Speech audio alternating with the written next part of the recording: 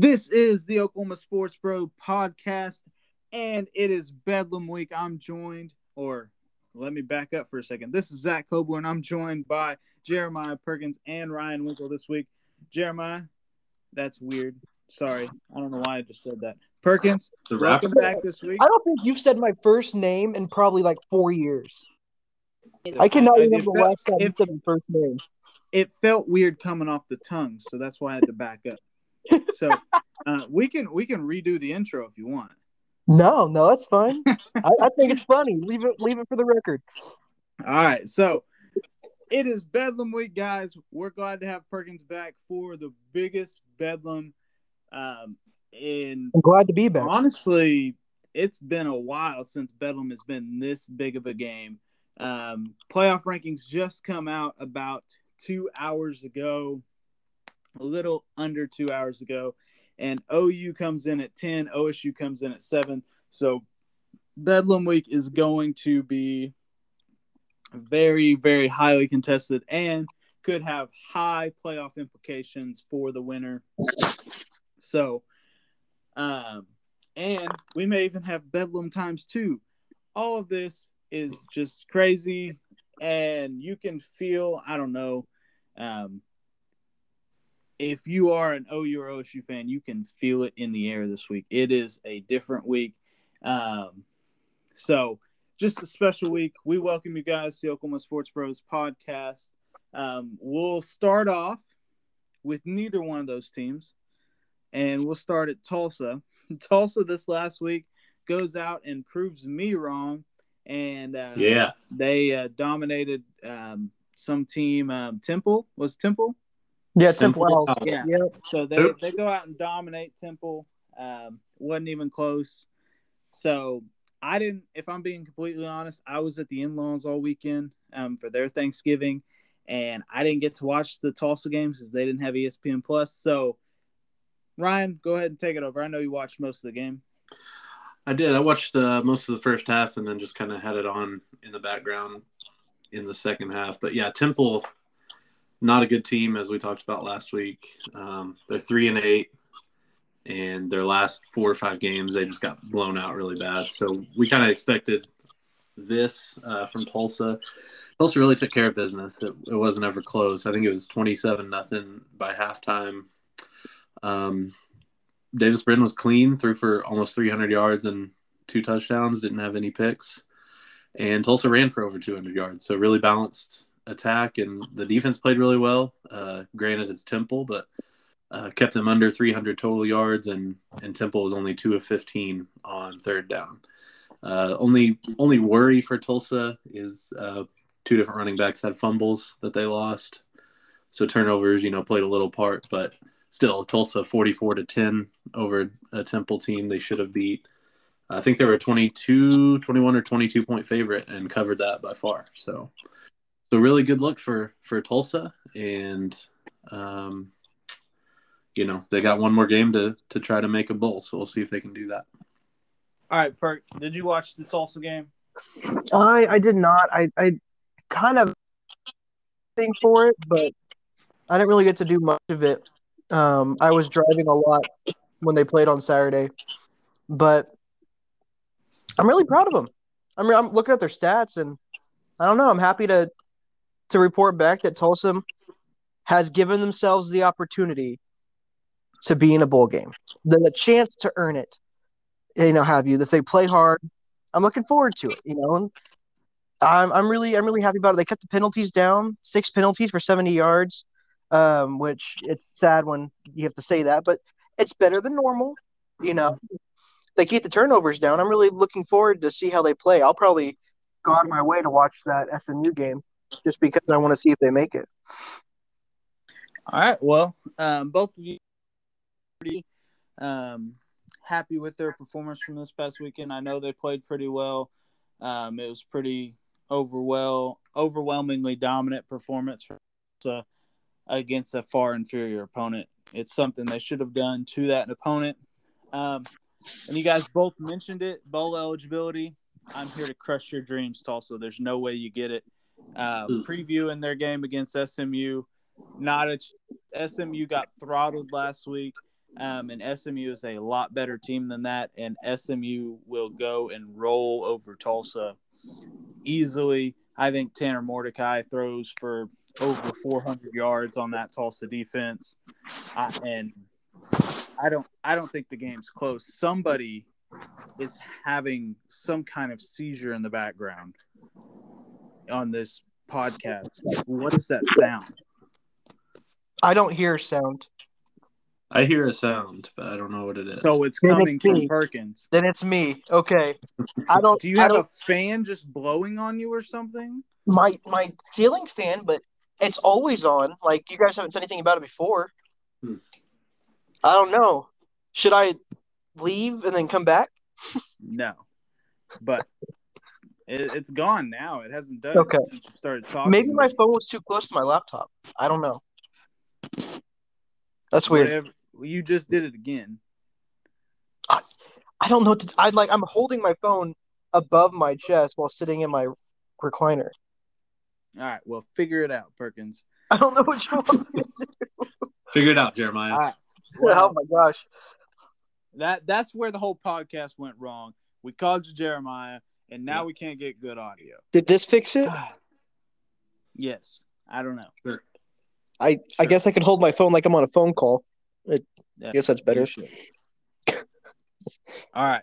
So, like I was saying before, Perkins just wanted to rudely interrupt me. I don't know what happened. SMU goes in and rolls over Tulsa. I think Tanner Mordecai throws for 400 yards, and I don't think the game's close at all.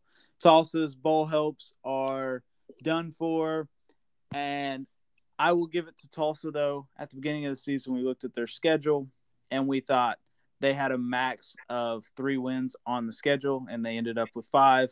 So I'm calling it now. Good job. +2 on your win total, Tulsa. So good job this season. You will not be making a bowl. How do you guys feel about that?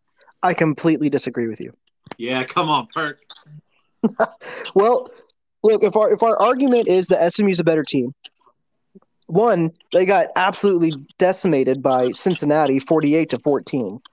A Cincinnati team that is trying to prove to the playoff committee that they deserve to be in, which they got ranked number 4. So obviously they were trying to do something with that. Keep going. Right. However, we're also talking about a Tulsa team that just 2 weeks ago almost came out and upset Cincinnati, and that has played fairly well and consistently since. That would have been 3 weeks ago. I miscounted, yes. And I disagree with you. I do not think this is going to be a completely just insanely difference in skill game. I think Tulsa is going to come out and do another surprise potential upset. I don't know if they'll win, but I do not think they're going to be completely defeated. All right, listeners. So when you want to know which one of us to go with, go look at our records in our betting part of our podcast, and it'll show you very easily who you should choose and listening to on this portion. So SMU rolls very easily. They win by at least 14. I say a 3-point game. Which way? I'm going to give it to Tulsa. Yeah. I'd say 21-18. Yeah, something like that. All right, Ryan. Oh. So He a month doesn't ago, want to be on the other side. I can hear it, but he knows he has to be conflicted. To make the right pick. Listen, so a month ago we were talking about all the games Tulsa had and if they could make a bowl. This is one we marked down as automatic loss because SMU was 7-0, ranked in the top 20. But they've lost 3 of 4, and they were not competitive last week at all. I mean, Cincinnati got up 48-0 on this team. I think Tulsa has a chance in this game. There's been some talk about Sonny Dykes from SMU taking the TCU job, and some of the people that cover the team maybe speculating that he or some of the players are kind of checked out because of those rumors. Who knows if any of that's true, but they've lost 3 of 4 games, granted to, Houston and Cincinnati, but also to Memphis, a team that Tulsa beat. So I think that if Tulsa can establish the run and just play time of possession, I think they have a chance in this game. They obviously have to play a clean game, no turnovers, That's not happening. very few penalties. That's not happening. I agree. It's kind of like against Cincinnati. We said like everything had to happen. Well, look at that game. They at Cincinnati, they almost pulled it off. Just one or two little things go differently, and they do it. Davis Brin going for a touchdown instead of sliding, and I don't know. I wrote down. So SMU's a 6.5 point favorite. I wrote down Tulsa covers that. I think it's going to be a field goal game. I originally wrote down 31-27 SMU. But now that I'm thinking about it, I'm going all out. I'm going Tulsa. I'm switching that up. 31-27. Golden Hurricanes. Sorry, Golden Hurricane. Y'all gonna look really dumb. Rain Cane, they make a bowl game and go out with a bang. So yes, games at 3:00. We get time to watch it before Bedlam. I'm going to be watching intently. Go Cane, Rain Cane. We got it. Well, y'all just sound like fans now and not actually looking at what's going to happen in the game. What are you talking about? What are you talking about? You just what are you talking like about? A fan. I just pointed out the reason. No, be quiet. I didn't think you'd actually be quiet. I feel like my dad's yelling at me. I don't know. Yeah, well, yeah, that's fair. But no, if you look at this game from a non-Tulsa fan looking at the game, unbiased perspective, you think SMU walks away with this easy? I'm not a Tulsa fan. I'm an OSU fan. I get whatever. You just were talking about how big you wanted Tulsa to win this game. That makes you. I do want them to win this game. There's not a chance. Listen. Want and objective vision are two different things. Listen, Josh Johnson, game changer. Okay, he's going to make a few plays on this SMU secondary. A few big plays. He had, what did he have?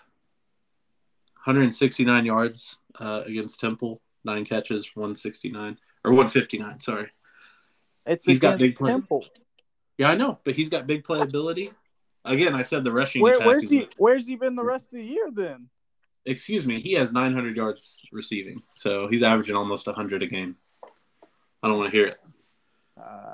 Yeah, okay. So Perk, let me ask you a question. Let me ask you a question, Perk. I remember after the Cincinnati game, you completely disowned this Tulsa team and said they were absolutely horrible and garbage and said some few choice words in the back of my car. Where's that same Perkins at? Because I feel like, go ahead. Okay. No. I said some choice words. Everyone says things when they're feeling some kind of way. I thought you weren't a fan. I told you I'm not. Upset. I told you I'm not a fan. I'm objectively viewing the game. No, you're not. I think Tulsa has a real chance. If you look at how they've played, they have gotten better. If the Tulsa at the beginning of the season was going against SMU, yes, this would be a decimation. There would be no Tulsa team left when they were done. However, this isn't the same Tulsa team. We have watched a Tulsa team that did get better over the course of the season. They got a lot better, actually. And so you're right. I was very upset with the way they performed, but I don't think as a team I was upset. I was very frustrated with Davis Brin and his inability to be a clutch team leader that he needed to be. And I disowned, and I did on podcast, I disowned Davis Brin. I did not disown the team, but I think even with Davis Brin in the game, he's redeemed himself in a way. No. 2 weeks ago, you guys were yelling at them for taking a bad Tulane team into overtime. I don't get where you're so flip floppy on them. Choose a side. They did not they beat a bad Temple team last week, and now you're riding high off that. They haven't played well, even though you guys keep saying that. They played well last week against Temple, a bad Temple team. They beat a bad Tulane team in overtime. Lost to Cincinnati and lost to a horrendous Navy team. So, and I'm arguing that SMU is a bad team. See, that's not the argument that came across to That's me. exactly what I said. I talked about the coach probably leaving. They played really bad last week. We're down 48-0, and I think Tulsa can take advantage. See, but I don't think the coach leaving is going to have that kind of effect. And Perkins, don't say, you didn't think any of that. I don't think coach leaving is going to have any of that kind of effect. I didn't say it did. I said maybe. But regardless, they've lost 3 of 4 and have not looked good. So I don't know what else to tell you. All right. Well, we'll see it on we will see it on Friday or Saturday. I don't know when they play, actually. Because the rest of the AAC plays on Friday, so I'm assuming it's Friday. But no, it's Saturday. Yeah, it's Saturday. Okay. Well, we'll see on Saturday when you guys look like fools. We will see. We will see. I can't wait for that tweet with the Tulsa and the eyes looking. Oh, my God. And God. he tags you. Well, Perkins, my Twitter fingers will be ablaze. It will be great, but you won't be able to see it. Oh, man. Are you not on Twitter, Perk? He is, but I am. He won't figure out his password. He won't go through the steps to figure out his password because he's lazy and he doesn't. Wow. Listen, I'm gonna sound like an 82-year-old man. I don't understand Twitter. I don't get it. Why am I scrolling up to find new stuff? I want to scroll down, like Instagram. Then I don't go get to it. the top and start scrolling down. All you have to do is hit the bird at the very top of the screen. Really? God. Huh. Oh, my. We've spent way too much time on Tulsa. We're moving on. Isn't Bedlam this week? Oh, yeah. Let's talk about Bedlam. The biggest argument this week would have been about whether Tulsa is going to be bowl eligible. I thought there were bigger games this week, but. That's great. All right. OU. Did you? All right. Go ahead, host. Take over. I think we should start with your opinion. All right. So, OU gets back on track with a win, 28-21 over Iowa State. Their defense actually looked pretty impressive. Besides a first quarter drive, or a first possession drive, in which they had a unsportsmanlike conduct penalty that was just absolutely stupid. I'm not saying it's the wrong call. That's not what I'm saying. But unsportsmanlike penalty that's just stupid on the defender's part. Mm-hmm. Then we get off the field at 4th and 18 or whatever it was. Or if the, ref doesn't call a catch something that wasn't a catch or call something that wasn't a catch, and then say that he actually fumbled the ball but fumbled it at the 1-yard line instead of out of the end zone, which makes no sense whatsoever, but it's whatever. Without that, okay, I'm taking Ryan's perspective of taking some points off the board, then that's only 14 points that they've scored, and it's not really a close game. And then if Gabe Burkage doesn't kick the burrito and can hit a field goal, then we're up 31-14. So really, it's not even a close game if you look at it. But in reality, it was a really close game. Good. They do get a scoop and score. They do score touchdowns. So OU's defense is the reason they won this game. OU's offense does struggle in the game. Caleb Williams does take a 74-yard run to the house, and that was pretty much the extent of OU's offense for the day. It was I don't know how much else to say about OU's offense. They struggled to move the ball consistently. It seemed whenever they got popped in the mouth, they would pop back, but otherwise their offense didn't work. I don't know. I really maybe it's a mentality thing. They're like, we have to respond now because they scored a touchdown. But it seemed like every time we needed a touchdown, we scored one. But then again, when we didn't need one, we were up by a score or 2 scores. It was kind of lackadaisical. I really don't know. I don't know how to explain it. Caleb had time in the pocket. It was not the offensive line's fault this week. He had so much time in the pocket. I don't know if the coverage was that good. But then again, every time we ran the ball, we gained about 8 yards. So I don't know why we weren't running the ball more. And there's a whole lot of things on the offense that seem like they're easily fixable, but I don't know that they could fix it going into this next week. So that's my concern. I don't know.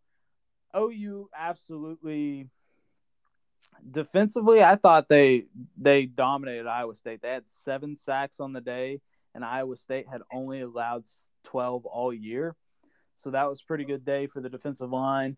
And then they do get a game-sealing interception at the end. They force a fumble, scoop and score. So defensively, I'm happy with the game. They played well, and they were able to hold this Iowa State team that has looked good. And Breece Hall's touchdown thing would have gone away this week.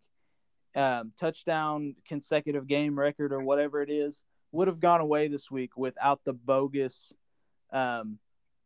fumble at the 1 yard line call. And that's an impressive performance to me. They held him to like 60 yards. I think I don't have the stats in front of me. But it was like 14 carries for like 60 yards. So it was a pretty good performance. 19. 19 carries for 60? 58. For 58. So, yeah, pretty impressive performance from OU's defense on Breece Hall. Brock Purdy doesn't have a good day. Overall, this game, looking back, defense did what it needed to do. And one thing to note, DJ Graham does go out of the game with a groin injury and is uncertain for this weekend. So, big news. Key Lawrence does play a lot, though, and he is the one who forced the fumble on the scoop and score. So, there's all kinds of give and take. I don't know where to land at. At the end of the game, I walked away thinking we won against a good Iowa State team, and our defense played well, and our offense didn't. If we can win games, I'm at the point. It's at this point in the year. If we win a game, it's important. That's all you got to do is win games. So, what are you guys' takeaways from this OU game? I had to listen to it. I was in Tulsa basically most of Saturday helping a colleague of mine move into their new house. But I got to listen to different parts of it. And yeah, I agree with a lot you said. The offense doesn't sound like they did too good. But the defense, I feel bad for Brock Purdy. He got oh my God, manhandled. I left the biggest part out. Yeah, Carry-on the dude got Winfrey folded. almost decapitated Brock Purdy. And I'm not exaggerating when I say that.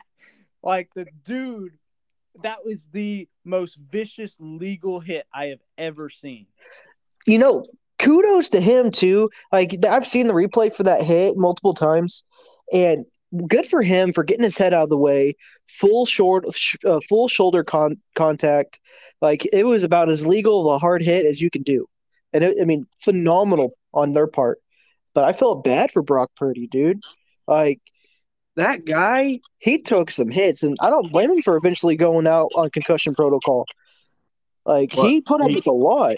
He came back in the game. Well, I originally, like, I don't blame him for them keeping him out. There's so many hard hits, you know what I'm saying? Like, I 100% blame them for putting him back in. Yeah. absolutely irresponsible. If you even have an inkling, like if you sit somebody down for a concussion, they shouldn't like and an extended period. He was gone for a lot of that third quarter. The other quarterback even threw an interception and got another series or maybe even 2 series after that. And it was not until the game was on the line that they put him back in. I think that's completely irresponsible. That's just me, though. Maybe you guys feel otherwise. I think brain injury, concussion, that's a whole nother level. And especially how hard he was getting hit that day, he should have been out of the game. Just from a health perspective. Nothing to do with the actual OU Iowa State game. Not from that, not performance or anything. Just from a health perspective, I think he should have been out. I completely agree. And I think the player's health doesn't matter if you need to win the game. A player's health needs to come first in all cases because they have lives they need to live outside of that game. As important as we like to think of college football, it's their lives after their 4 years. It needs to go on, and but that's a whole other topic that we're not going to get into. But I think another cool stat though that no one's really talking about is the awesome yardage that Brock Purdy got on the runs. He had 11 carries, and he averaged, some pretty good yardage with those, a negative 4.3, and for a total of negative 47 yards. So I think that's really good on his part. Well, the weird thing is, Perk, and I don't know that – I'm sure you do know this, so I don't mean to make it sound like I'm belittling you. I'm sure you do know this. But if you get sacked in college football, it counts as a rush. Whereas in the NFL, if you get sacked, it doesn't count as a rush. So yeah, I was being sarcastic. I was trying to be funny. I get that you were being sarcastic. Oh, gotcha. Yeah, but other than that, I really have nothing more to say. I was pleased with the defense. We never know which combination of OU we're going to get. Are we going to get a good offense and a bad defense, or a bad defense, or a good defense and a bad offense?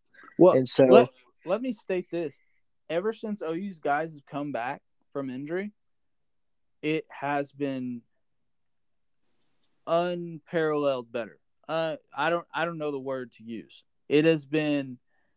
It's not the same team out there, and I don't get how there's that big of a drop off, but maybe there is, and it's just been an absolutely crazy to see how much better the defense is when they have Woody Washington out there to cover, when they have DJ Graham, even though we talked about him going out again.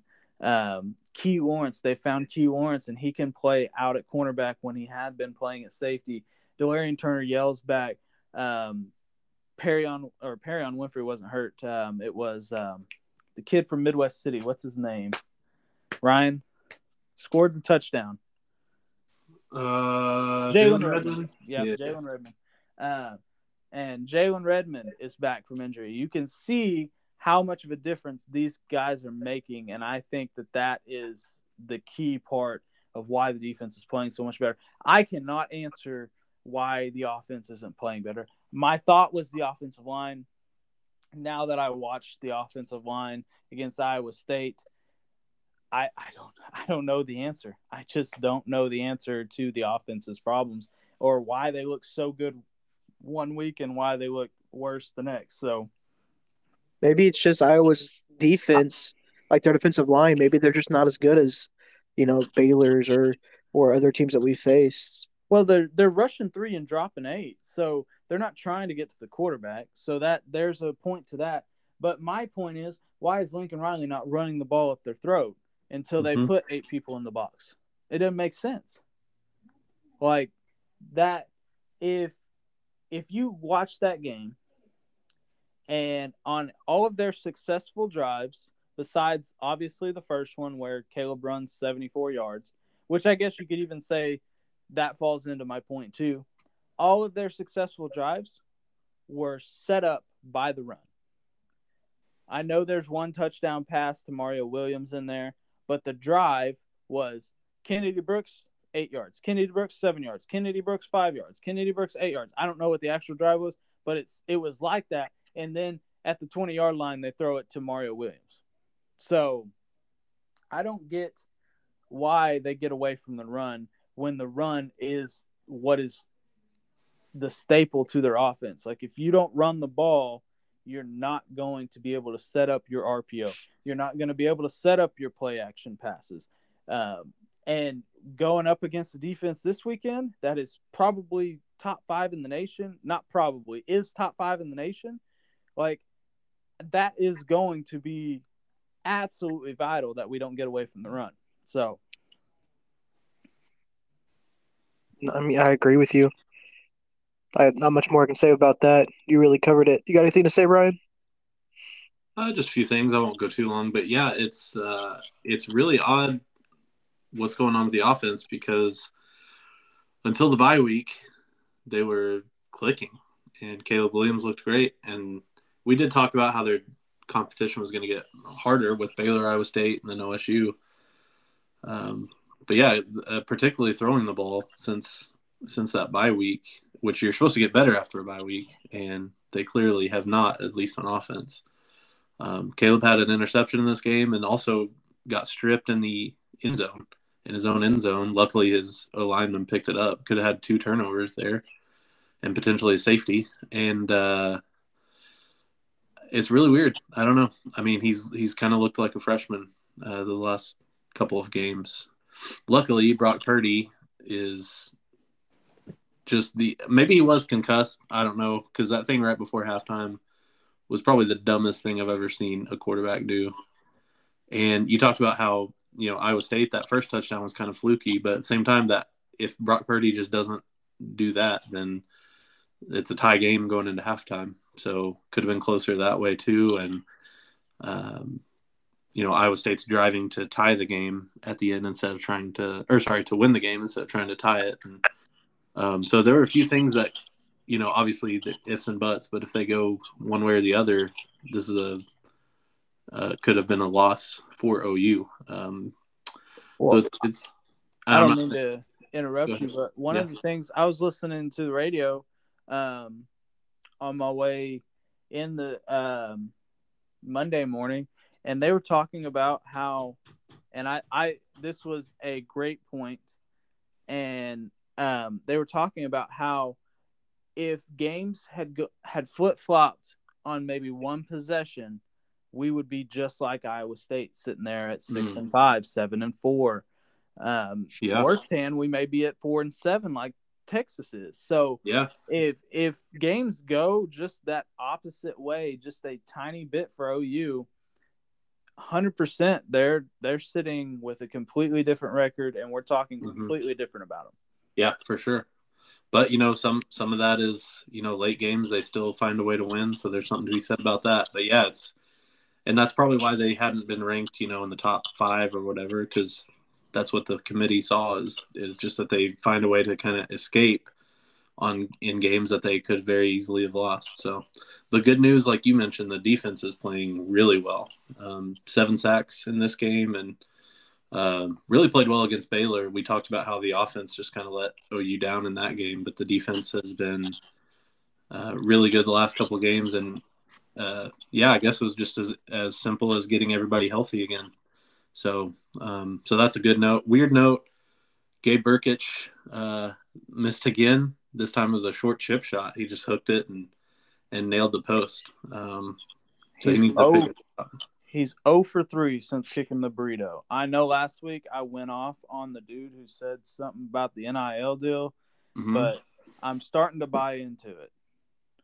Yeah, like, he's 0 for 3 after kicking a burrito for some burrito company. I don't know the whole story, but I watched the video. He kicked some burrito on an NIL deal, and now he hasn't made a kick since. So I really don't know. It's got to be in his head at this point. Got to be. By the way, I think Nick Benito needs to have an NIL deal for a burrito, Benito burrito, something like that. Anyway, another fun you should stat. Trademark that. Yeah, Iowa State ran a fake punt and got yards on it, and went in to score a touchdown a few plays later. So Special teams not very good for the Sooners. See, and the weird thing is, Perkins, are you okay? I think that's so. How are you not laughing at that? Why would I? I don't know. I've got a good sense of humor. That was funny, Ryan. I didn't hear it. If I'm being completely honest, I don't know. Oh, he did the little thing, 49 or whatever it was. 29. You'll listen to the podcast, Zach. You'll like it. But all right. And now, apparently, my wife decided when we're recording the podcast to hammer something in. That's great. Just great all around this week. Got lots of stuff going on. Yep. But Lincoln Riley did comment on the special teams after the game and said how well they played. Yeah, I heard that. Like, what? Huh? That is the dumb. If you have a fake punt that goes for 34 yards, and honestly, it looked like he was going into the end zone. 29 yards. Whatever. If he is any more athletic, he takes that to the house. Yes. Like, that is absolutely insane. Why are you saying our special teams played well? Because they didn't. We missed a field goal. Mm-hmm. The only part you could say that our special teams played well is Michael Turk in the punting game because he had to punt the ball 8 times. 8 times. Like, that is insane. I guess our punting team, not the returning punts, but punting team did pretty well. But other than that, special teams did not do too well. So no. One last note is Iowa State had the ball for 38 minutes. So yeah, they're doing what really every team has tried to do in that, just keeping the ball away from OU, and it's seemed to work as far as keeping them in games. So yeah, I don't know. Yeah, I don't really know what to say. So, Perk, any other comments on the OU game? I feel like we've kind of exhausted it a little bit. No, I think we did a good job on that one, and we didn't have any major arguments this time, so we're doing pretty good. Well, we haven't really got into the next part yet. So, for those of you who are unaware, and you probably didn't listen to the first 30, 40 minutes of this podcast if you're unaware of this, but it's Bedlam week. So our preview for the game will be actually after our OSU review. So at this time, I'm going to turn it over to Ryan. Go ahead and tell us all about the OSU game. I watched most of it. Honestly, I turned it off in the fourth quarter after they scored their last touchdown. But up to that, I watched most of it. So Ryan, go ahead and take it over. Tell us how you feel it went and how just – tell us about the game. Sure, and I'll be brief because I want to spend more time on Bedlam. But 3 words: defense, defense, defense. OSU goes to Lubbock and wins 23-0. First time the Red Raiders have been shut out since 1997, and the first time OSU has shut out a Power 5 opponent since 1995 against the Oklahoma Sooners. So very fitting. Again, Tech had to bring in their backup quarterback with 5 minutes left in the third, a week after he beat Iowa State and went crazy. Just like last week against TCU when Chandler Morris got benched against OSU after having his big game. So this defense just seems to get better every single week. It's insane. So Texas Tech had 108 total yards, and 69 of that, was on their last 2 drives of the game. So with keep going. Ignore me. So with 9 minutes and 55 seconds left in the game, the Red Raiders had a total of 39 yards. 39 yards. I feel like Perkins isn't even like listening to you, Ryan. I really feel like he made a joke. How did you not hear it? I'm not a 6-year-old. So he heard it. I call it a good sense of humor. I appreciate the laughter. I really do. Hey, I laugh at a lot of things, so it's good. You sound like a... So So with 10 minutes left in the game, Texas Tech had a total of 39 yards. And without And skipping a beat, he just goes right back to it.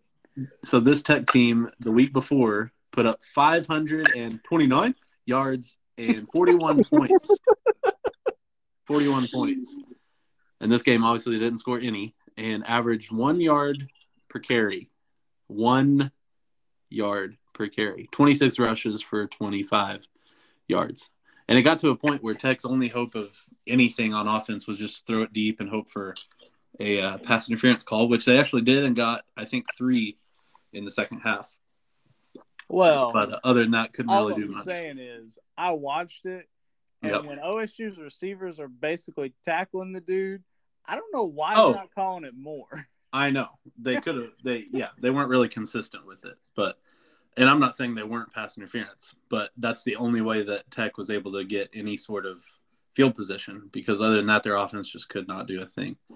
And I'm just going to throw this out there. I tweeted this out, and a lot of people liked it. So the defense, the starting defense, the last 4 games for OSU has allowed 3 points, 3 points, 3 points, and 0 points. And in those 4 games, they have 20 sacks and 44 tackles for loss. Teams combined to go 7 of 54 on third down, which is 13%. Sounds like Perkins' picking percentage on this podcast. I made Zach laugh. Teams average right at 150 yards total per game in these last 4 against that starting defense. It's just about as dominant as a defense can be. So all that to say, defense played well for the 4th straight week. I keep underestimating them. I picked Texas Tech to score 16 points for some reason, and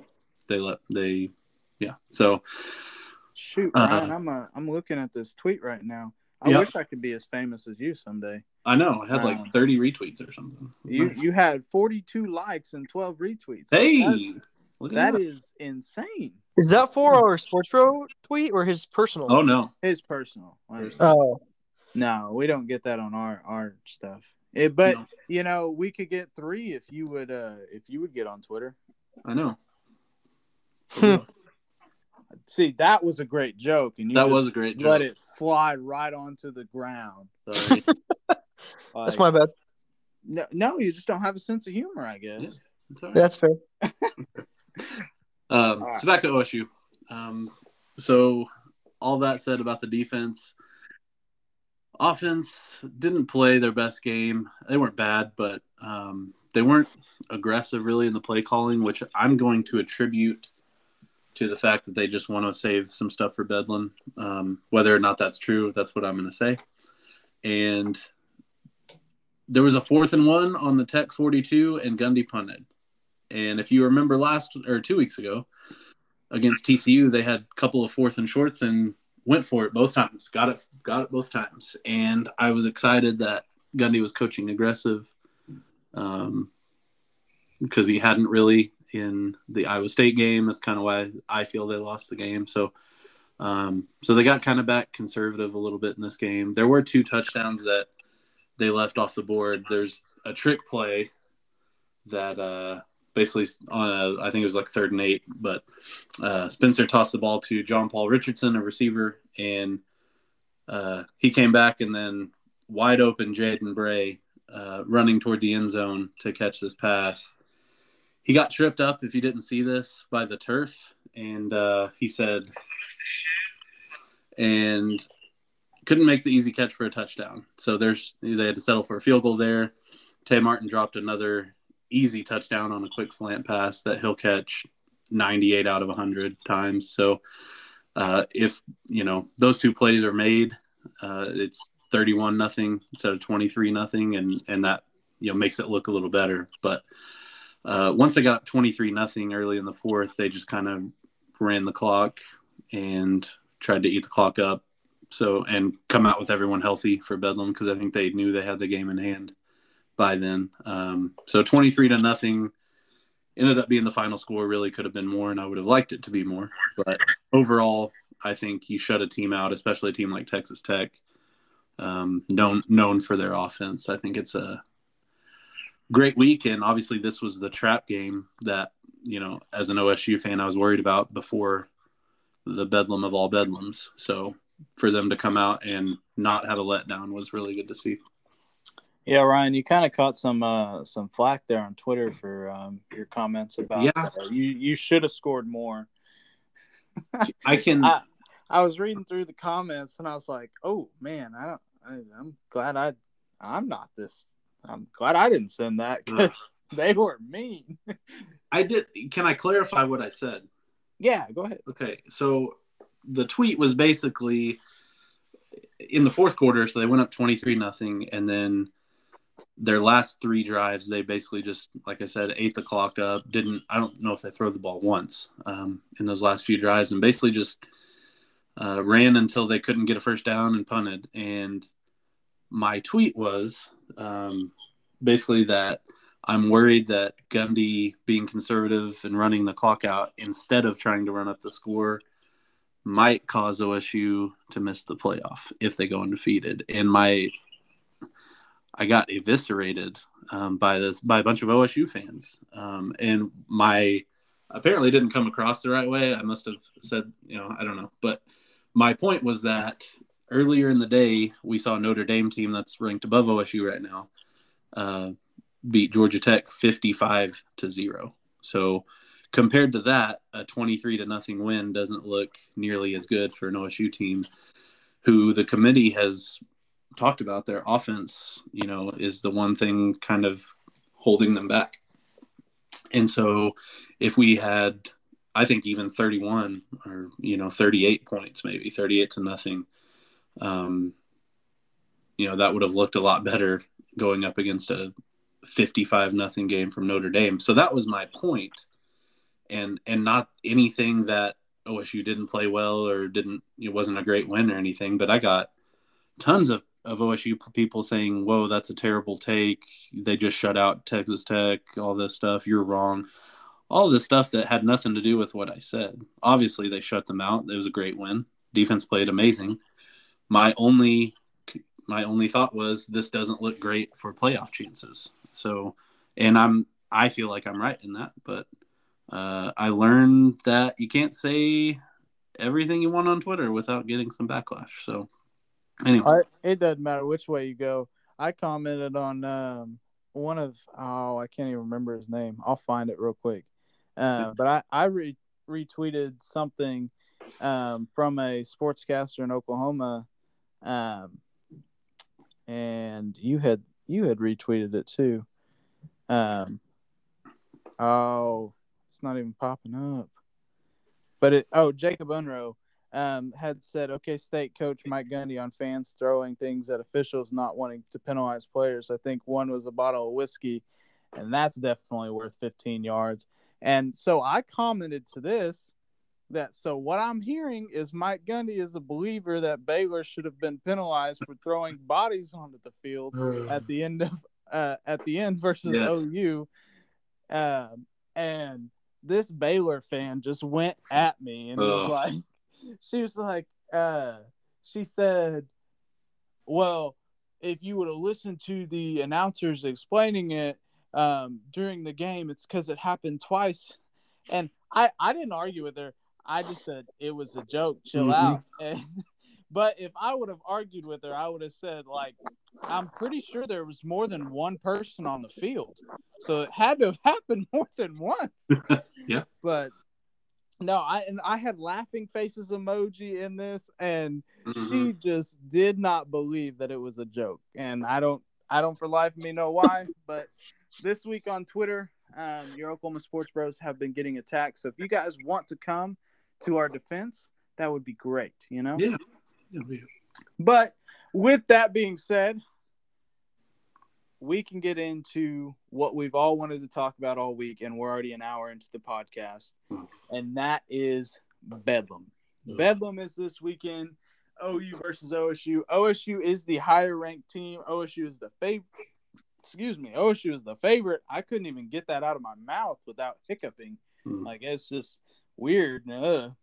So OSU is the favorite. They're favored by 4 points going into Bedlam. This is going to serve as our game of the week because this is the only game that matters this week. In case you were curious. Oh yeah, Anyway, So I was trying to do like CBS music or something, but it didn't work.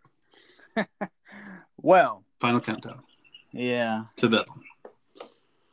But let's just get into it. Defenses for both these teams look really good at this moment. OSU, obviously, their defense looks better than OU's. OSU's has been more consistent, been there all year. OU seems to come on strong when everybody's healthy. Hopefully, DJ Graham will be back for the game this weekend. That would be a big help. And then, so defensively, I think it's going to be a defensive battle and a special teams battle in this game, which is weird coming to a Bedlam game because Bedlam, you think of Bedlam as a shootout. Here recently in the past 10 years or so, the games have been in the 40s and 50s. And this year, honestly, I think the over-under was set at like 50. And that's got to be the lowest it's been in Bedlam in 10 years because that is absolutely insane because these two defenses are coming in really hot. OSU's defense, like Ryan said, their starting defense only allowed, 9 points in the past 4 games. And then OU's defense played well against Iowa State. OU's defense has really played well since they got healthy. Even against Baylor, OU's defense played well for 3 quarters against Baylor and got tired in the 4th quarter because they couldn't get off the field because OU's defense kept going OU's offense kept going 3 and out. So I really think this will be completely determined off defense and special teams, which is a concern, like we said, for OU fans because special teams we didn't play very well. Gabe Burkich has to bring his A game. We may be trading field goals. We may be trading defensive points. I don't know. I don't think offenses in this game is what is going to win it. And that is 100% different from the past. I think Caleb Williams may have a special play in him. I think for OSU, Spencer Sanders just has to do what he can to not turn over the ball. He's played really well here recently, hasn't turned the ball over. And if he can protect the ball, make the smart decisions, then Spencer Sanders is going to be in the right, going to play well if they don't turn the ball over. That's what's going to set them up for success. And then OU, Caleb Williams just has to make the right reads, and OU has to run the ball. So those are kind of my keys looking at this game. Defense and special teams is what I think is going to win the game for either side. I'm not going to pick a winner until we all get to the end of our preview. But defense and special teams, that's your key part. And then for OU, you got to establish the running game. And for OSU, you cannot turn the ball over. Cannot give OU short fields at all. So I turned over to Perkins. Perkins, what are your keys to Bedlam this week? You don't have to say who you think's going to win yet. We'll get into that. But what are your keys for both teams on what they have to do to win Bedlam? I agree with you on a lot of your points. My thing is I don't think I agree so much with this statement. I do not think this is going to be an offensive battle. This is going to be a defensive battle. Whose defense can outlast the other? You said it was going to be an offensive battle. Oh no, I said I agreed with you, because you said that it wasn't for the first time in a long time, it's not going to be who's the best offense coming out. It's 100% kind of a weird situation with the fact that who's the best defense going to be. And I kind of have an opinion on that, but I'll wait on that one. But right, like you said, OU needs turnovers. They need for OSU to make their offensive mistakes that we've seen in the past. The only downside of that is we haven't seen OSU making those kind of mistakes nearly as much in the past couple weeks.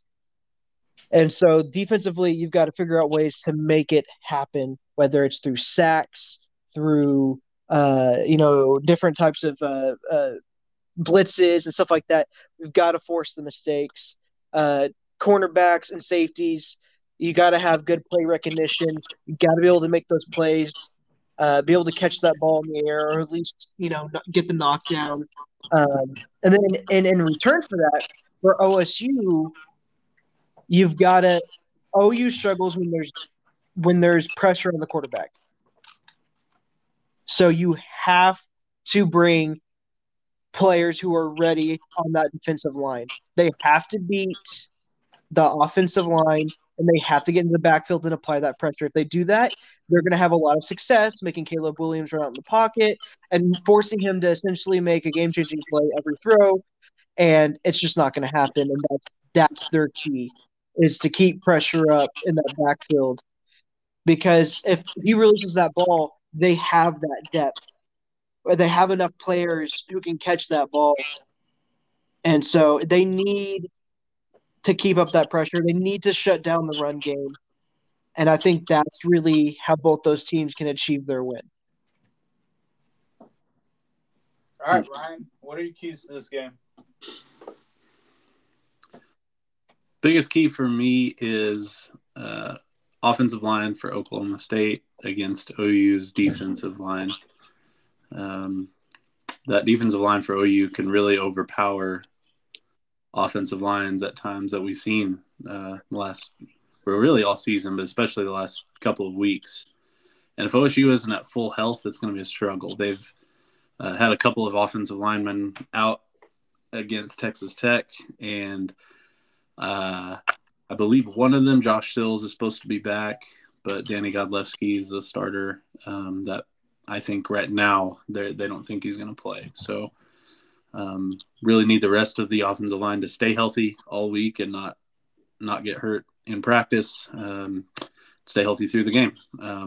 In addition to that, Brennan Presley was, I guess, a little banged up. He actually played the Tech game, but only returned punts, which he just did fair catch every time. He didn't actually return any and didn't play a snap on offense. But it sounds like it was just a kind of a precaution because otherwise I don't think he would have played at all if he had a real bad injury. So he should be healthy and good to go for Bedlam. And also Jalen Warren kind of banged up in the Tech game.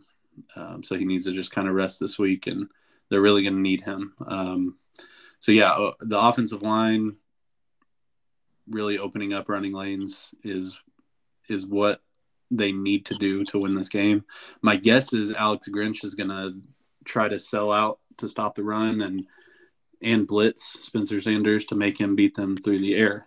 And if OSU cannot establish the run against that D line, I don't like Spencer's chances to do that, especially if he's got Benito, Perrion Winfrey, Isaiah Thomas. If these guys get in the backfield all night, it's going to be tough for him to make plays. He does have some speed, so he might be able to get around them, but as far as making throws, it's going to be really tough with that defensive line. So that really line it's in the trenches. I feel like the biggest key to the game.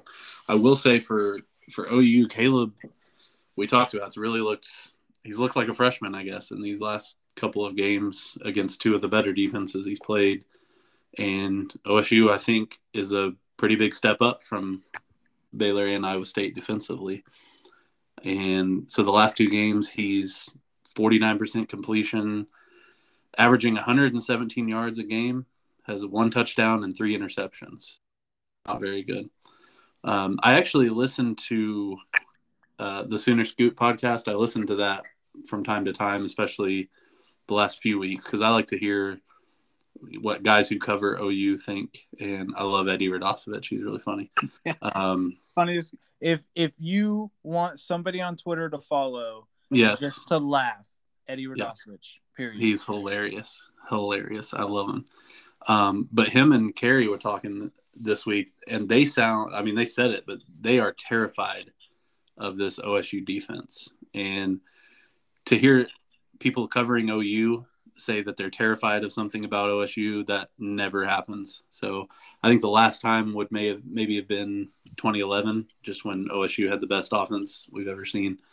And I know this doesn't necessarily mean that the players are scared or anything, but I do think they come into this game a little intimidated at how good OSU's defense has played. Well, and I in would addition, say, yeah, I listened to the same podcast, mm-hmm. and I get. Are you paraphrasing? Yeah, I don't know if they used the word terrified, but they Okay. said over and over how scared good they the are. defense was. Yeah, How scared? I wouldn't say scared. It's fine. No okay. big deal. So let me maybe I can rephrase. I didn't mean to put words in their mouth. They don't think that OU's offense has a chance, basically, against OSU's defense. Yeah, that's fair enough. Yeah, sorry, but in words of like OU fans, some of them may be scared. So, and obviously, I think a couple of weeks ago they wouldn't have said that, but with how bad the offenses look these last two games, I think that plays into it too, because they don't have really confidence in their offense right now. So that mentality could play a factor in this game. And Boone Pickens Stadium is going to be absolutely insane. But I do agree with you. I think it's going to be a lower scoring game. I think for both teams, the best offensive scheme is to try to establish the run and control time of possession. But it's just going to be interesting to see who can do that, which offensive line can keep it together against these really stout defenses. So, lower scoring game than we're used to seeing in Bedlam for sure. Hey, quick question: mm-hmm. I've watched him. How big is Tay Martin? I know he's 6'3", but is he a physical guy or is he a speed guy? I would say more of a physical guy. He makes really good cuts. So if they're playing, so I don't know if he plays a lot of man or zone, but he seems to, if he's got a guy on him that's not playing right up on him, he can make a cut and get 3 or 4 yards of separation pretty quickly. And he's really a possession guy. He's not necessarily a deep threat. I think he can be at times. He can make a catch here and there, especially when they get to the red zone. They throw the fade to him a lot, and he can catch that. But he's not really going to burn you deep. He's more of a, Amari Cooper type where he'll run out 15 yards and cut in or out and find a way to get open. Yeah, I got you. Well, that was my question, was just basically if I was thinking if he was a speed guy, I would be more concerned. But as just a target guy, OU has struggled with guys who are basically that. Whenever we face somebody who seems to be 6'3", 6'4", which he's listed at 6'3", 185, which seems kind of skinny, but it's still pretty tall compared to OU's defensive backs. Depending upon who we have on them, OU does seem to struggle when it comes to that. When it comes to covering a tall wide receiver, a physical wide receiver. So I don't know. Tay Martin may be somebody who is going to torch OU this weekend. But I'm with you. I think Alex Grinch is going to sell out to stop the run and force Spencer Sanders to beat him in the air. If DJ Graham is back, I don't think it matters. But if DJ Graham isn't back, I think Tay Martin may have a field day. So really it's just up to that. Simply because I think we're going to put maybe as much as 8 guys in the box just to sell out to stop the run. So, Perk. Yeah. Any other comments on this? No, I think we did a really good job covering it. Ryan, anything else? I've got a little bit more, but I'll save it for my pick. All right. You just said I'll save it for his pick. So... Not my picks in the game, but you said we're about to pick the score. So. Oh, okay. Sorry. I was like, ooh, no, somebody's getting ballsy. Nope. All right. Well, then Perkins, score prediction and why? Oh, I've been thinking about it since we've started talking about it. I'm going to go 21-17, and I hate this, but I think OSU wins the defensive battle. Ryan? Oh, I like the sound of that. I have said this in the past. I cannot ever pick us to beat OU, regardless. I'm going 24-20 Sooners. And what I was talking about saving is just this little, I don't know what you call it, superstition or whatever it is. There's these weird little 50-50 things that happen in Bedlam. They just seem to always go OU's way. And it's not necessarily referees or anything. It can be referees, but it can also be just, overturns on reviews, bounces on fumbles, weird tipped passes. There's a holding call that took away a touchdown, 2016, I believe. And just all these kind of little things that in Bedlam, for some reason, they could go either way, and they always seem to kind of go OU's way. And in addition, I talked about Gundy really getting back to conservative playing last week, especially on fourth down. I feel like he's going to have to go for a couple of fourth downs in this game to keep drives going and win the games. And I don't trust him to do that. I also feel like Gabe Burkich is just going to come back to being his normal self and probably hit, 3 field goals to win this game or whatever. So yeah, I'm going 24-20 Sooners, 100% hoping that I'm wrong, but that is what I'm going with. All right. Well, I'm kind of with you, and I will say this now as an OU fan in Bedlam. I don't care if OU is 0-11 and OSU is 11-0 and the best team in the nation. I will never pick OSU over OU, no matter how much better I may think OSU is. So, with that being said, I'm going OU, and this is going to be maybe not the most points they've given up all year, but the most points they've been given up recently. OU 28, OSU 17. That would be the most they've given up all year. That would be? Yep. Sure. 24 is the most they've given up so far. Well, then I'm going OU 28 and OSU 17. I think if I'm being honest, I think Gundy pees down his leg again and just does not do, kind of like what you were saying. He's not that coach that's gutsy that goes for it on 4th and 1 or 4th and 2.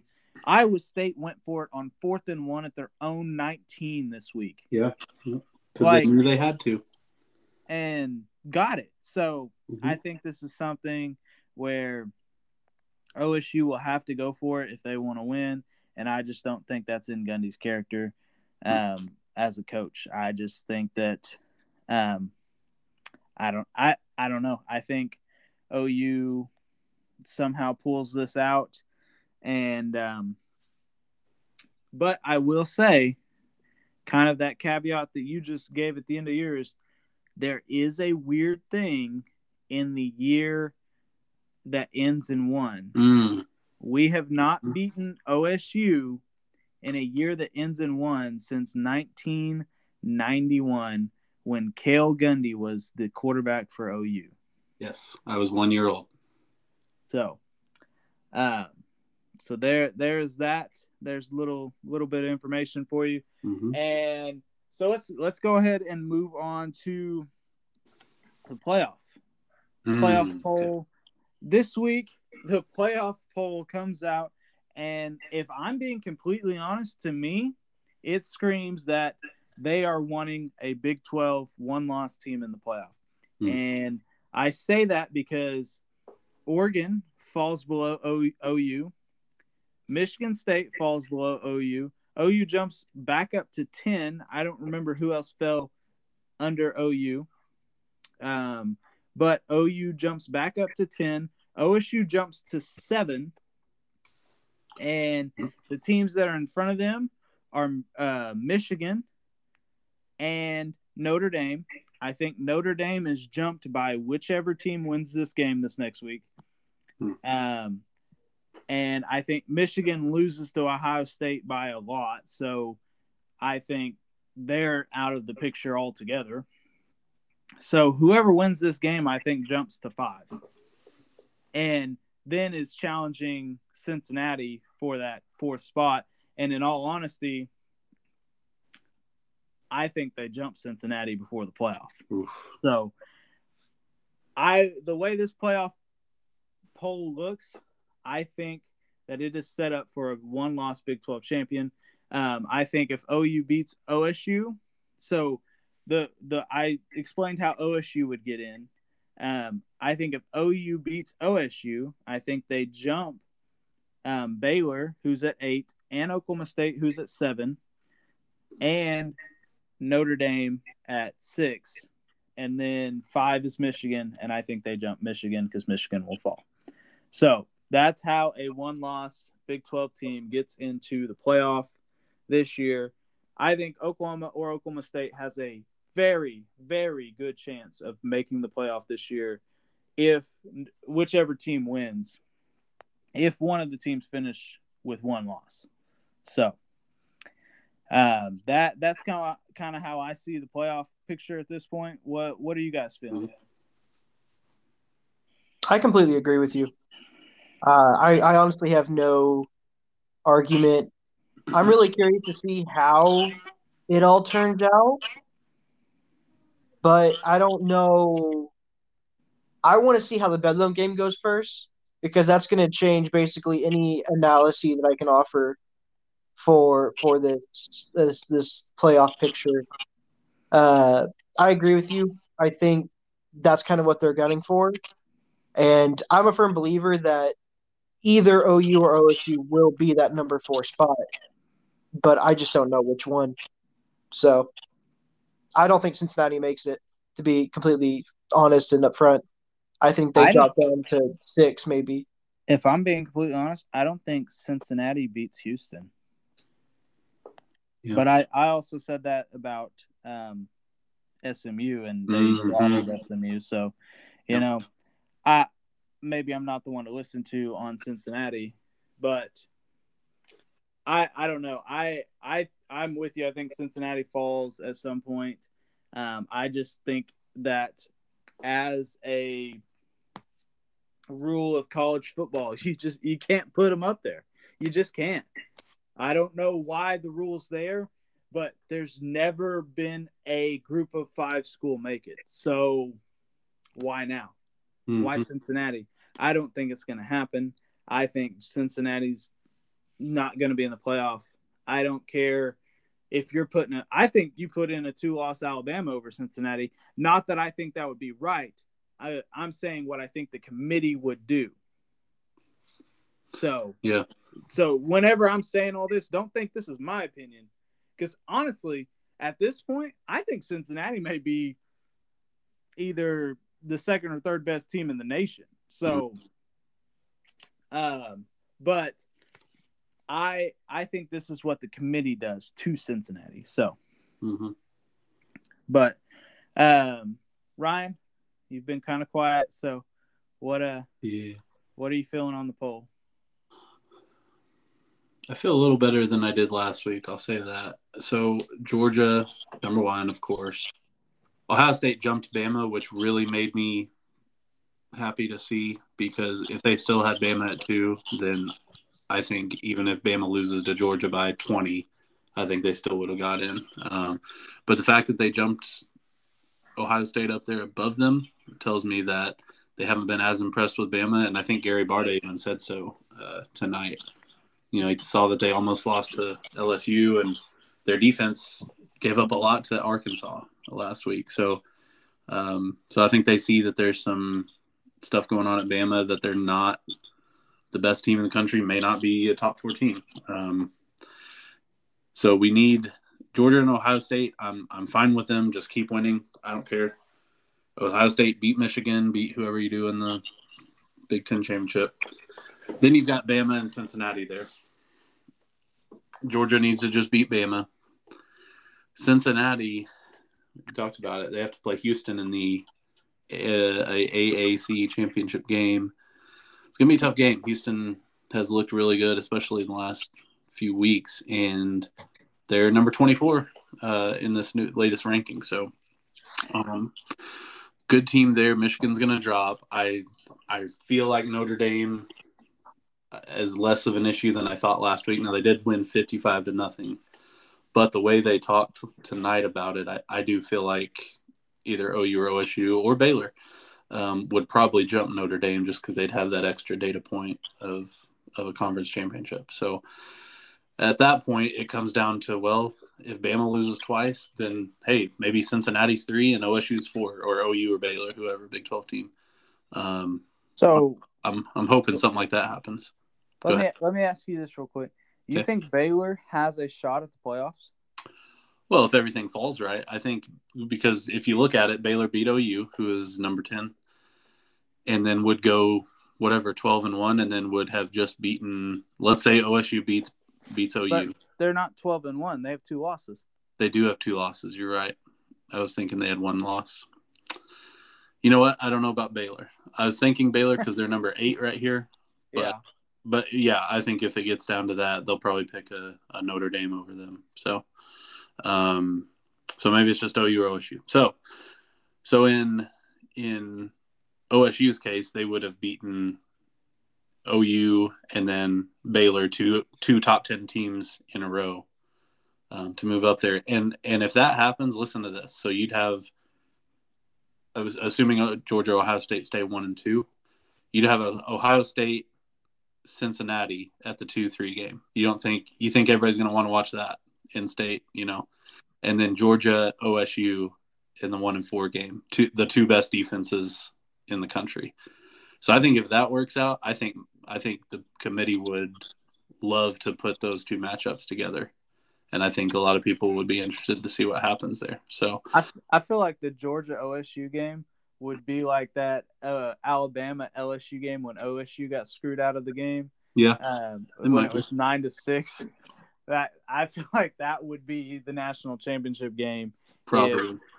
If or the semifinal, I guess, if Georgia and OSU were to play each other, because those defenses are both pretty darn good. So they are. So yeah, I think either team has a chance. I think if they win out. All right. Now I've got a question for you boys. Okay. Let's say Alabama goes out and, hang on. I want to, before I sound stupid, does Alabama play Georgia in regular season? No. They will play them in the Big 12 or the SEC championship. If Alabama – no, I think it's set in stone now.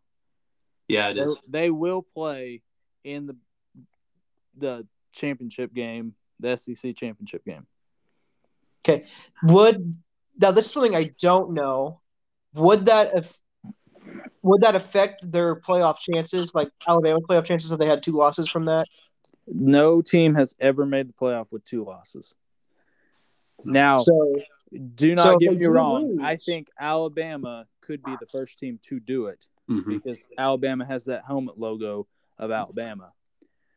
But so go ahead and ask your question. Yeah. So knowing that, I just wanted to make sure before I asked this, in case the only way they could have meet was in the playoffs. I just wanted to make sure that wasn't the case. Say Alabama goes out and beats Georgia. Now, does that change anything? As in, that would effectively limit. Alabama would take up another spot in the playoff for sure. So yes, and Georgia would still be in. Yes, Georgia is in the playoff. Period. Regardless, unless they lose to Georgia State or Georgia Tech or whoever they play this weekend, and Alabama, then Georgia's in the playoff. Period. Yes. Georgia is the only team that you can say without a doubt is in the playoff. Mm-hmm. Yeah. So then you'd have Georgia, Ohio State, and I think if Bama beats Georgia, you might put Bama ahead of Ohio State again. So you'd have Georgia, Bama, Ohio State, and then Cincinnati, Notre Dame, and one of the Big 12 schools looking for that fourth spot. So that's where it would get interesting. That's why I think Bama. I just want Georgia to beat Bama by 20. Just get them out of here. Yeah, I think that's how the game will go because I do too. I think Georgia's that much better than Bama. Mm-hmm. All right, so I think we've exhausted the playoff poll good enough in our Bedlam broadcast. Oh, Tulsa not ranked again in the playoff. I know. I commented on that on Twitter. I do think that Tulsa is in the next 25, maybe the next 50. That's what I said on Twitter. They may be in the next 25 to the next 50 outside of those rankings. Yeah. I think they're in there though. Yep. So they're gonna be after they beat SMU this week. 100%. Yeah. Yep. Do you guys want to place a bet on that? Ooh. No. Oh yeah. Like, now you're like a fourth backtracking. Universal. You're backtracking. I'm picking them to win. Wow. So Perkins, you want to bet on this? Clarify what kind of bet. You make the terms. How confident are you? Are we betting? Are we betting that they win, or are we betting the spread? No, you're betting they win. You are confident that they're winning. That is what you're saying. I don't. What? I'm willing to bet, but I don't know what I'm willing to bet. I don't care. You make it up. It's right. your bet. Right. You're the one who's so confident in Tulsa. I'll bet you a cold 16-ounce bottle of Dr. Pepper. They make those 16 ounces? That's what I was wondering. That's why he's betting you something that doesn't exist. So the twist bottles are 16 ounces, aren't they? They're 20. Oh, I'm literally looking at one right in front of my face. All right, a 20-ounce little twist bottle of Dr. Pepper. All right, that's fine. Do you want cherry Coke or cherry Pepsi or something? Diet cherry Pepsi. Sorry, you're getting Dr. Pepper. Because we're not sinners in this household. Oh, I'm just kidding. We are. Okay. Good. All right, so we got a thing of pop on the game because we're high rollers. You know what? That's how confident. Even though we argued about it for 30 minutes, hey, that's how confident you are. Is a pop. Put me down for a 20 ounce of Diet Pepsi. I'll take it. There you go. All right. Sorry for the technical difficulties there. Somebody needs a new phone. I'm not going to name the person, but it's probably me. So maybe I am going to name the person. But somebody needs a new phone, and that is definitely me. I need to get a new phone, and that's what our main recording platform is. It's the phone. So, yeah. But what I was hearing right before everything crashed was I'm getting 2 Dr. Peppers after this SMU game this weekend. That's what you think, yeah. Yeah. Oh, good. You guys seemed really confident because you only bet a bottle of pop. But, I was willing to go up to even China King or maybe even just dinner anywhere. But, Well, is it pop or is it soda? We're not having that debate. Team soda over here. That's pop, 100%. It's pop. Yeah. It's fine. We're in the South. I get it. So I'm pretty sure pop's more of a northern concept, and soda and Coke is a southern. I don't know. I feel like soda is more like proper. So like New York and California, those places say soda. But anyway. I feel like soda pop's the proper one. Like when you say soda. All right. Yeah, this is a good college football discussion. Yeah, that's great. Yep. So, it's the stuff everyone wants to know. Yeah, well, I'm glad we're getting it out there for the world to know then. So, honestly, I could probably do a whole 40-minute podcast over this. I'm down. I have no doubt in the world that you could. In the off season, we can do it. Yeah, whenever we don't have football to talk about, yes. Mm-hmm. But we're already pushing an hour and a half, and we haven't even got to the betting part of our podcast. So I'll have 2 Dr. Peppers this weekend, so that'll be good. And then, you guys won't have anything. That'll be sad, but it'll be all right.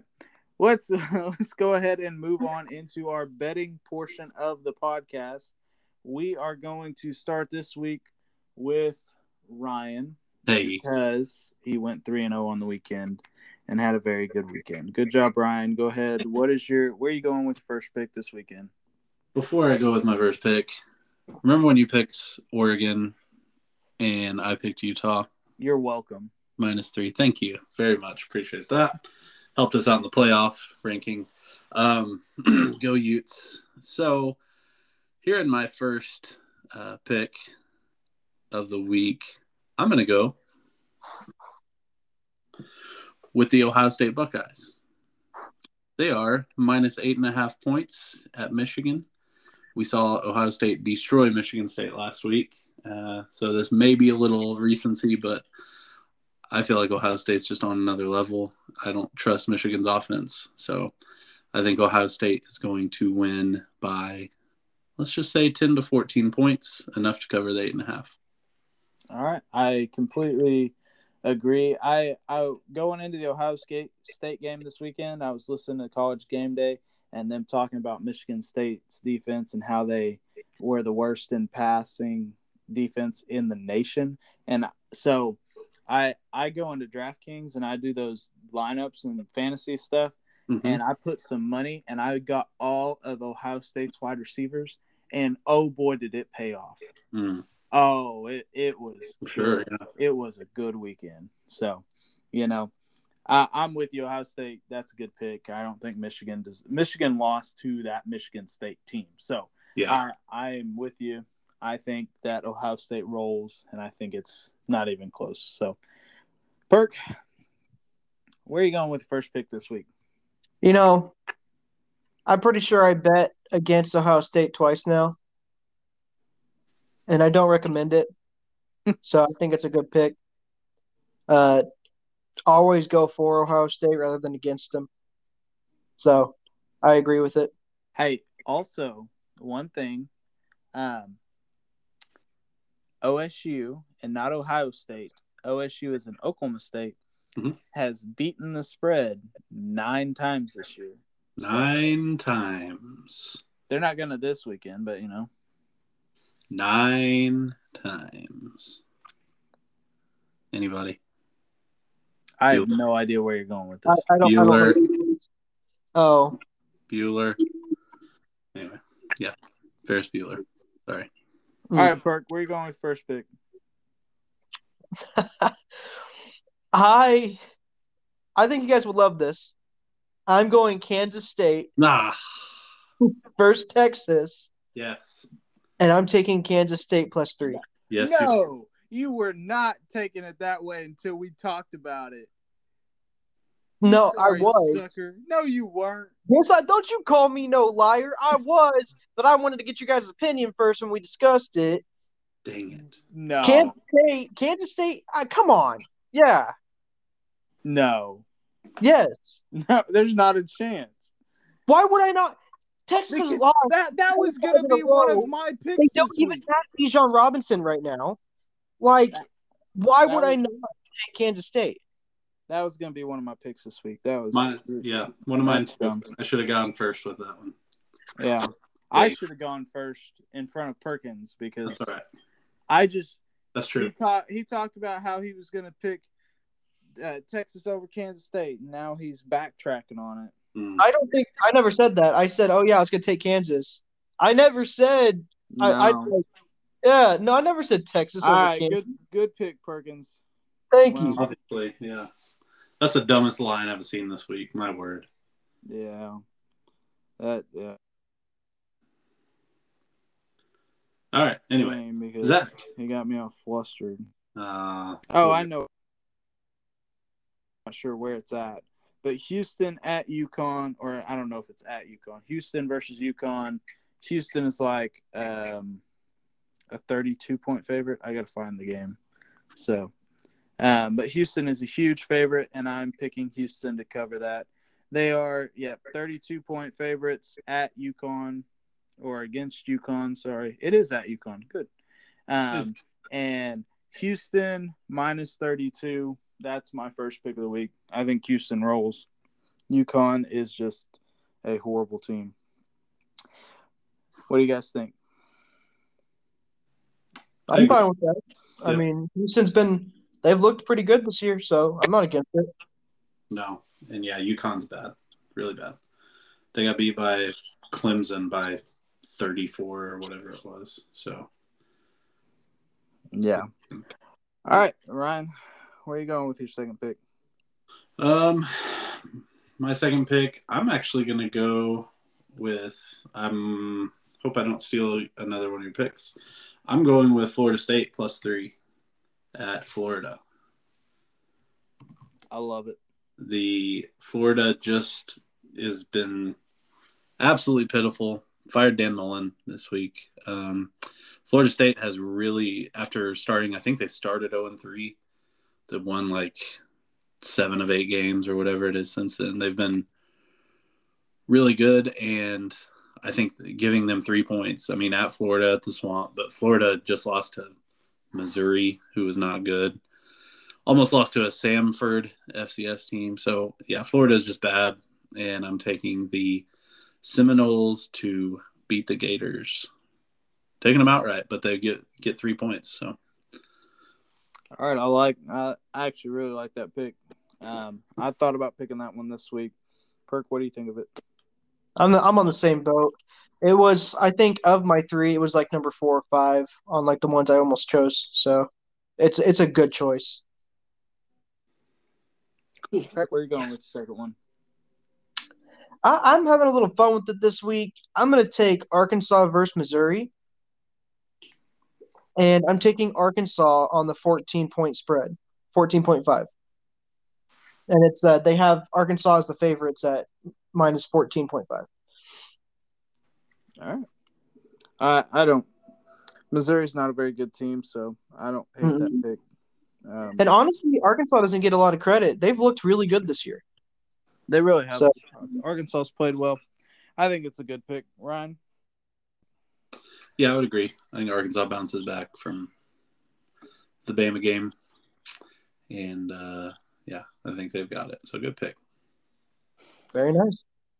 All right. I'm going to go a little bit risky. And I don't think it's risky, but I think you guys will think it's risky. And I'm going Alabama at Auburn, and I think Auburn covers, or Auburn plus 19.5 is what I'm going with. I do not think Auburn wins the game, but Alabama has not played well, and they have not been able to blow people out of the water here recently. So 19.5, 3 touchdowns, that is a lot of points to score. I think Auburn covers against Alabama. I do think Alabama still wins, though. I almost picked that. The only reason I didn't is because Bo Nix is out, and I don't have trust in Auburn to score enough points. I feel like Alabama might, it might be a close game till like mid-4th quarter, and then Bama scores 2 late touchdowns or something to cover. But I don't think it's a bad pick at all. Well, you just told me Bo Nix is out. Now I want to change my pick. So. But I'm sticking with it. Perk, what do you think? Honestly, I think betting against Alabama isn't a bad decision. They haven't looked great. They have issues on both sides of the ball that, just aren't characteristic of how they have looked. So I don't think it's a bad pick. And honestly, it's a huge, huge point difference that they're thinking they're going to cover that I just don't think it's going to happen. So. Yeah, and it's at Auburn, so they've got that. It's a big rivalry game, so you never know what happens. All right. Ryan, where's your third and final pick of Bedlam week? Third and final pick. I'm going OSU +4 or -4. No, I'm going. That's what I was trying to do, is set you up. Yeah, thanks. I'm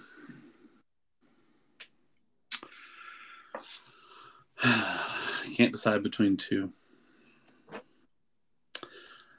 So I'm gonna settle on Michigan State +1 versus Penn State. Okay. I think the Spartans are getting, I think the reason they're an underdog in this game is just because they looked so bad last week. But Penn State hasn't looked any better. Sean Clifford's been injured. I'm not even sure if he's going to play yet or not, but if he does, he's banged up. And I think Michigan State's going to bounce back and win this game. I think they'll probably win, by a touchdown. It's not going to be a blowout or anything, but yeah, I think the Spartans can cover that. All right. I don't know. For me, I don't disagree. It's just a little too close. I wouldn't pick that one, but I see where you're coming from with it. I disagree with the pick. Perk, what do you think? As someone, I've been betting on games for a little over 2 years now. And one thing that's been a fairly consistent thing, especially if you listen to me in the first part of our first season, Penn State lets you down 100% of the time you bet on them. And so no matter which way you're betting, if you're betting against them or for them, they will upset you. And so I disagree with it just solely based on the fact that you should never bet anywhere near Penn State. Penn State, Indiana, Rutgers. Those three games, they will do whatever is opposite of what you want. So I disagree with it in that single fact. Because I think that since you bet against Penn State is going to come out with some crazy win. So that's all superstition, though. Otherwise, so despite all your wisdom that you've learned over the years, you're still 11-25. I just know what teams to stay away from. Okay. Do you though? Apparently not. I mean, my score would be worse if I started betting for those three teams again, though. That's fair. All right. I'm not sure it would. Yeah, I don't know how it could be worse. I guess it could statistically, but anyway. All right. So, Perk, what next game are you going to pick wrong? I'm taking one of the bigger deficits or bigger spreads that we have this week. It is I swear. Tennessee. Okay, cool. Okay. Tennessee versus Vanderbilt. Yeah. And I'm taking Tennessee at the -31. I don't know. Vanderbilt played Ole Miss pretty close this weekend. I don't know much about that. I'm being fully honest with you. But yeah, I can't say that I have a ton of confidence. I was just last minute looking and I liked the way it looked.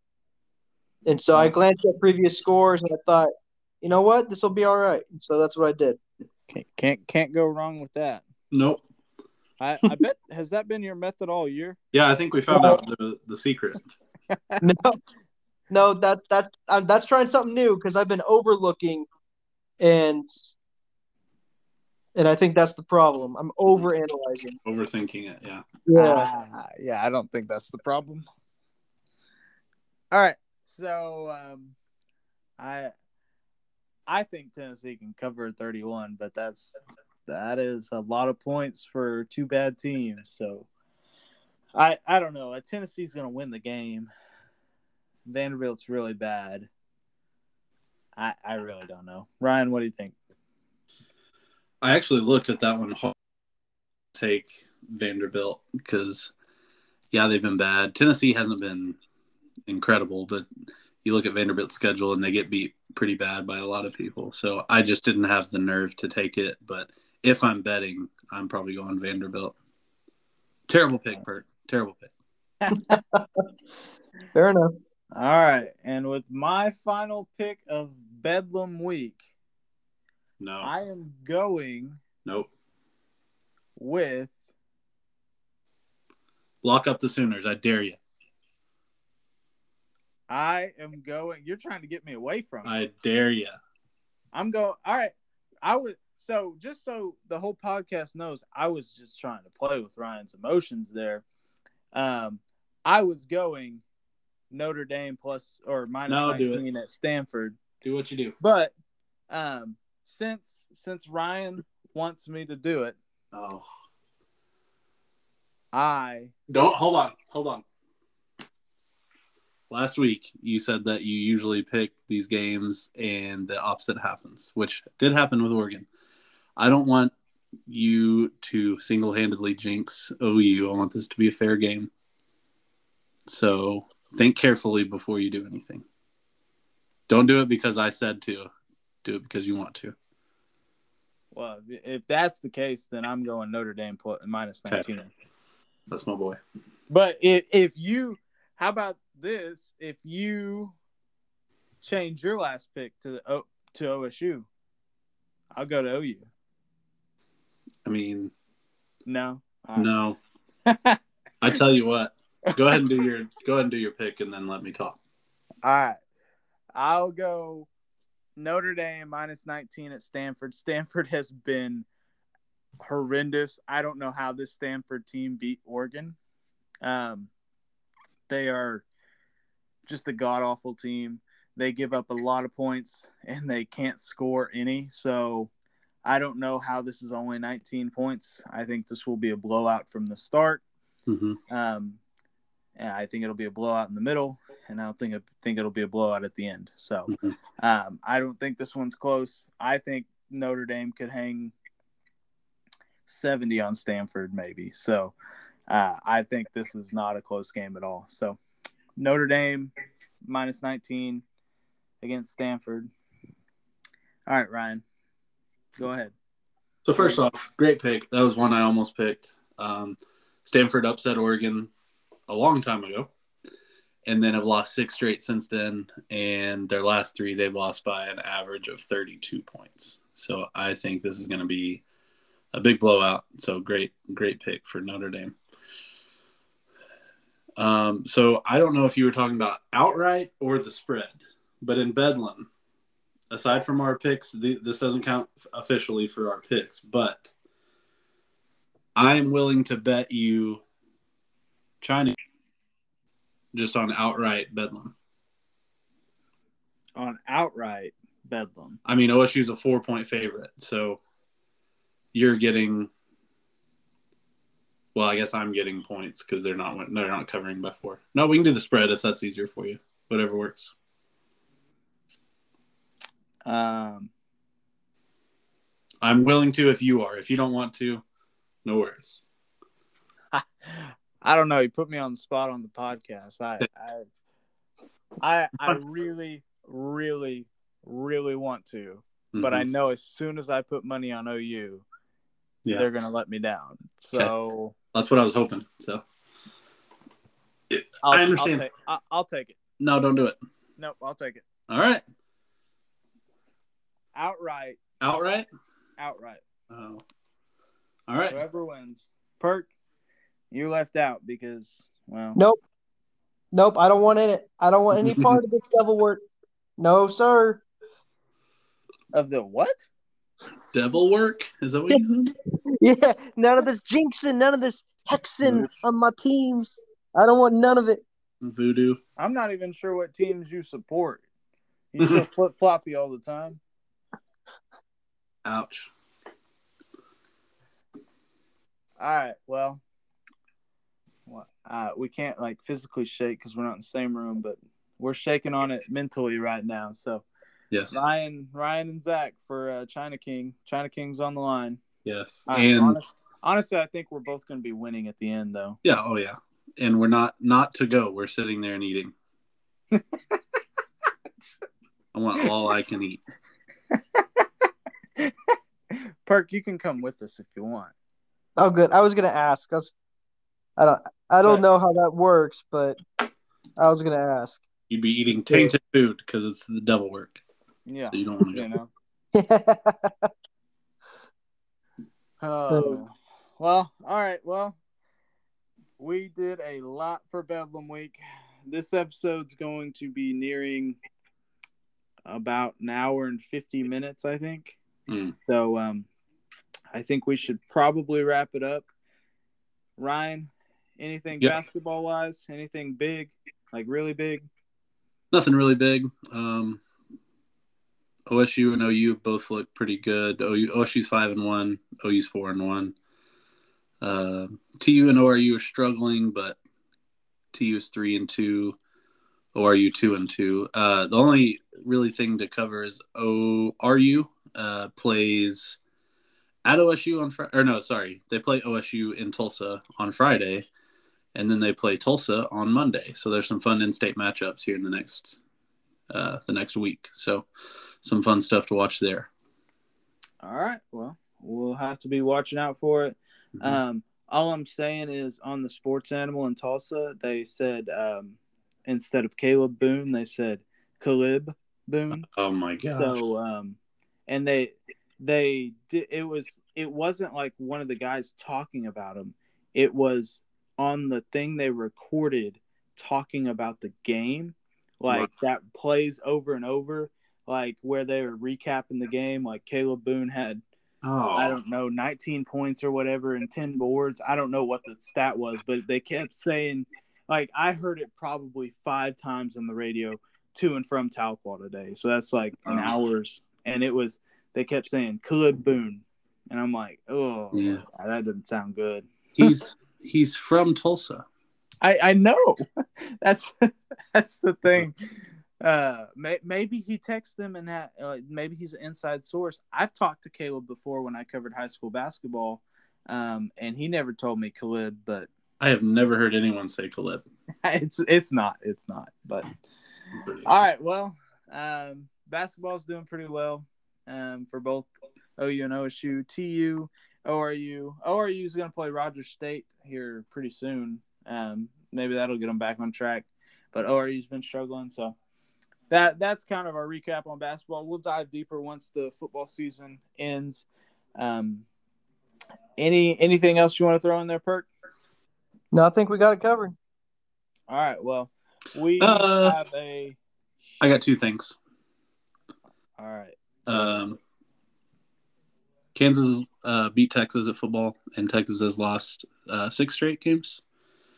I just wanted to reiterate that. And also, Malcolm Rodriguez is a freak, and going out on the field for the first series, this is what he will be saying. You tell him I'm coming, and hell's coming with me, you hear? Hell's coming with me! Go Pokes. Go Pokes. Beat OU. Well, us at OU don't need the theatrics to go out to try to win this game. We'll just beat it on the field. So there's that. I do think Malcolm Rodriguez got snubbed for 100%. For the linebacker award. I can't remember what it is. But it's the Butt Kiss Award. The Butt Kiss Award, which is always a funny award. Yes. Not sure you want that award, honestly. But yeah. But Malcolm Rodriguez definitely got snubbed for that award, and we don't have much else to do. All right, this is going to end our Bedlam Week episode. It is extra long and extra special this week. I think this one went pretty darn well, and we had a lot of jabs at each other, had a lot of fun. So, anything else? Any last comments for Bedlam? Nope. I think we're just ready to get it over with. Excited to watch the games. All right. Well, it's going to be crazy. Go Pokes. All right. Signing off. This is Zach Kobler. That's Ryan Winkle and Jeremiah Perkins. We will see you guys later. Go Pokes. See ya. Boomer Sooner. Tulsa chant. Rain King. I believe in you, Tulsa. Rain Kane. I was 100% going to cut it at Boomer Sooner because I knew Ryan was going to clap back. And then you said Tulsa chant. I don't know. What do you call him? Rain Kane. That gummit. Gosh. What do is you it? even watch sports? What is it? Rain Kane, like raining like a king. Rain R-E-I-N. King? Rain Kane. Oh, I didn't know Alright. that. Like Raising Canes. Yeah, I got you. Yeah. All right, that'll do for this week. Oh, we're still recording. All right. Yeah, We're like, this is still on. we're 100% Thing on. still on. This is 100% staying in there. Okay. Guys, that was Well, completely we'll candid. see you guys next week, and Boomer Sooner. Rain Kane. See you guys. Raising Canes.